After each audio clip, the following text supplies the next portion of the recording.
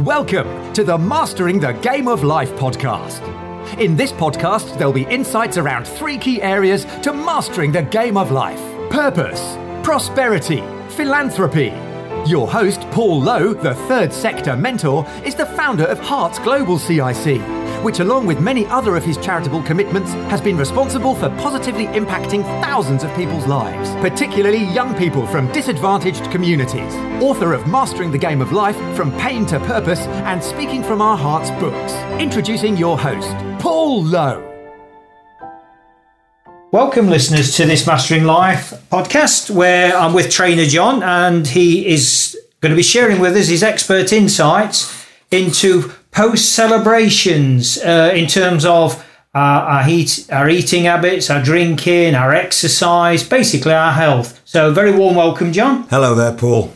And so post-celebrations. Yeah, what I'm going to give you today is 6 steps for a successful comeback after a period of celebration. Okay, so my first point, start small. Like really ridiculously small. It takes less than you think to challenge your body and start inspiring changes after a period of celebration. But you should mainly start small because your biggest friend right now is momentum. So starting small makes sticking with it more likely and will provide small wins that build confidence and add momentum as the weeks go by. Okay, so point 2, I'm just going to say, just do it. Just do it. Just do it. I realise this is easier said than done, but there's no way around it. You just have to do it. The more you think about it, justify it, analyse it, doubt it, want it, the harder it'll become. So I would say to you, start today, otherwise it'll pass anyway. It'll disappear. Okay? Step 3, set a schedule and stick to it. The calendar app on your phone is your friend. Okay? Nobody uses real calendars anymore. So everyone has a mobile, put it in your phone, ready to go. And I've told you, there's a saying, have you heard the saying, that unless it's written down, it isn't real. Right. It doesn't exist. Well, that's true. Schedule your workouts. Schedule your meals. Okay? If you want to go for a hike, put the date down and treat them as just as importantly as your meetings at work. Okay? You would never miss those. So don't miss your schedules for getting back into it, back into your training. Write it down, pick a time, and don't cancel yourself. You are someone who follows through. Don't let yourself down. Besides, it's easy to talk yourself out of something you just thought of doing. Okay? So it's not so easy if it's written down. It's there in black and white, blue and white, whatever colour your biro is. Yeah. It's there in the diary and you think, oh yes.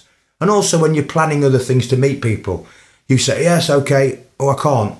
I've got a training session. You can meet them later on. It's important just to get yourself going again. Step number 4, set yourself up for success. Throw away everything in the kitchen that tempts you. Everyone after a period of celebration has stuff left over from the parties and things like that. That odd box of chocolates half open, those crackers, that big piece of cheese, whatever it is. Clear it out. Because what happens is, the temptation's there, you sat there watching telly in the evening, you start picking. Okay, so and it'll make you go off track. So, if you don't want to waste food and it's still sealed and it's donate it. There's plenty of charities about that take in tins of food and things like that. Yeah. Okay, and do not rely on willpower alone. You need to preserve all you can. If you know you're going to go crazy on peanut butter, don't buy it. And get it out of the house. Plan date nights for the next few weeks so you can avoid unhealthy dinners. Okay? And pick out activities that support your focus of getting back into it. Yeah. I'm going to do this. I'm going to go for that walk. I'm going to go for that run. I'm going to the gym to do some weights. I'm going to walk the dog twice a day after Christmas. The dog's put weight on as well. We're going to lose it together. Anything like that, okay?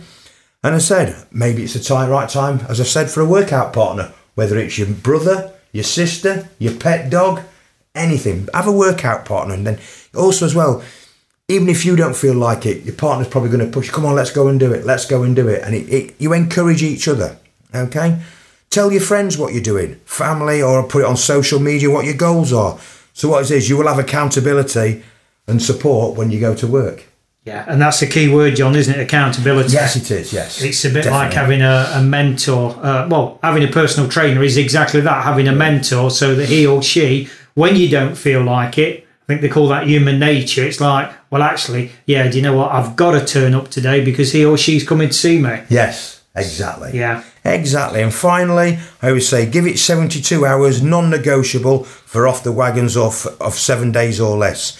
So if your workout break was less than a week, especially for those that just had a really bad weekend on it, a big party or anything like that, I always have a rule and say when you get back on track, you have a non-negotiable 72-hour period of effort regardless of progress. Okay? And here's why. Let's say you're really in really good shape, you have a crazy weekend. Your crazy weekend is not like most people. You eat a lot and everything else. Everything you've craved, you fit into a 48-hour period and gone absolutely ballistic. It can have ugly consequences. Right. Believe me. But have you noticed that sometimes after a cheat day, you look better the next day and maybe even the next, and then it hits you hard? Well, the same applies to eating clean. Just because you were perfect on Monday after a bad weekend doesn't mean it will show Tuesday morning. Okay? Give it 72 hours. Don't sabotage yourself by getting discouraged after a day and slipping up again and having turned into an on-off week. Because before you know it, the week's over. You've not got back into it. You've had a good day Monday, bad day Tuesday, good day Wednesday, bad day Thursday. Keep it good. Okay? So you're still dealing with cravings from the sugar in your system that will go away after 72 hours. It's how long it roughly takes to get out your system. So that Sunday night, you've had your chocolates. Monday morning, I've trained, I feel great. Those cravings are still in your system, and it's easy to go back to it Tuesday. Yeah. You've got to get them out your system. So next time, say you have one of those weekends and you're ready to get back on track, you're in it for 72 hours before judging yourself. The scale of your abs. Interesting. Yes. Interesting. Thanks very much for that, John. No problem. Thank you. And thank you to the listeners, you to the listeners, you to the listeners, you the listeners. I'll just leave it, Paul, just leave it. And anyway, I hope there's been some value in there for you. So just to sum up, we've done 3 mini sessions with John, sort of pre-celebration, about planning the actual celebration period itself, trying sort of keep a tight guard on things, and then the post. And I suppose when you put all those 3 together, it's, you know that the 3 phases are going to be in there, and it's about, yet again, planning and, not trying to adopt a boom and bust approach, because that will have a dramatic bad knock-on effect. So, but until the next time, take care, be healthy, and look forward to seeing you on the next episode. Thanks for listening to the Mastering the Game of Life podcast. Drop a line to paul@paulloharts.com with any thoughts or questions you may have, and he'll be more than happy to respond. Alternatively, check out Paul's website at paulloharts.com or any of his social media feeds under the same name. Remember, mastering life starts by embracing our hearts.